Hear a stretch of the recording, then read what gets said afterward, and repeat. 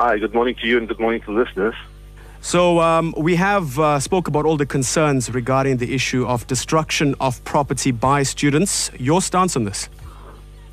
Well, yesterday I was in Newcastle and dealing with a community who had burnt down their community hall prior to the August 3 elections. And I made the point, and they largely accepted that kind of conduct was simply not acceptable. We are in a democratic state. Infrastructure is there for the public good, and infrastructure that is destroyed will have to be replaced at public expense. And it's absolutely self-defeating and just not sensible. The point about frustration, which I heard your previous commentator speaking about, is understandable. In the context of the free education campaign, I think every Democrat and progressive citizen would want to support its ultimate realization. The point is, where do you draw the line as to what methods you use to achieve that? Every citizen would have frustration at some point in time. Surely it's the purpose of the democratic state, it's the purpose of an orderly state that you have means and mechanisms by which you seek to achieve your change in society, the change in the rules and change in any policy.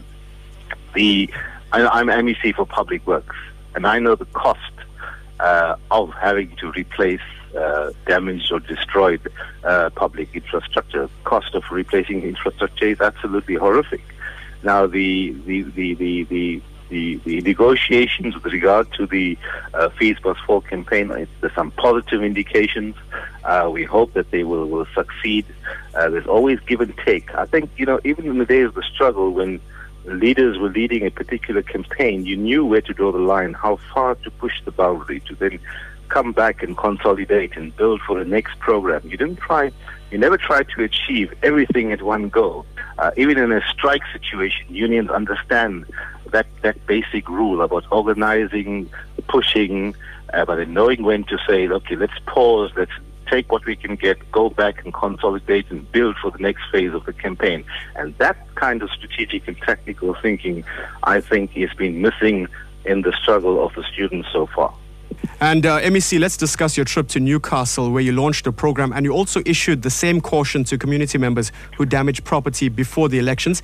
With that said, how much of a concern is it that when these protests do take place, infrastructure is inevitably destroyed?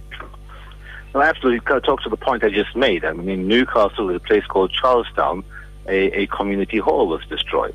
Here in Durban or Tegwini, we know at Folueni, on the north coast at Ilembe, in inland, I think it was in Nchanga, council offices have been targeted. All this is public infrastructure. And my assessment of it is that while the issues might have general or significant or large numbers of people in the public supporting it, very, very few people are actually involved in the burning or destroying of the infrastructure. And therefore communities must stand up, as I think they did yesterday at Charlestown and Newcastle, in saying that no, they will protect public infrastructure, no, the few who are doing this must not do so in their name, and that they will be vigilant and expose people who do engage in such wrongdoing. At the same time, those of us who are in government must admit where we have not been responsive enough. We must not give an excuse for such kind of unacceptable conduct. Therefore, public representatives, whether you're councillors, whether we are officials, must be there on the ground, visible and responsive on whatever issues communities are raising. MEC, we are running out of time, but just a final question. Some campuses have resumed lectures today, but what is your plea to students that continue to protest? Look, I think they've made their point. The issues are firmly on the table.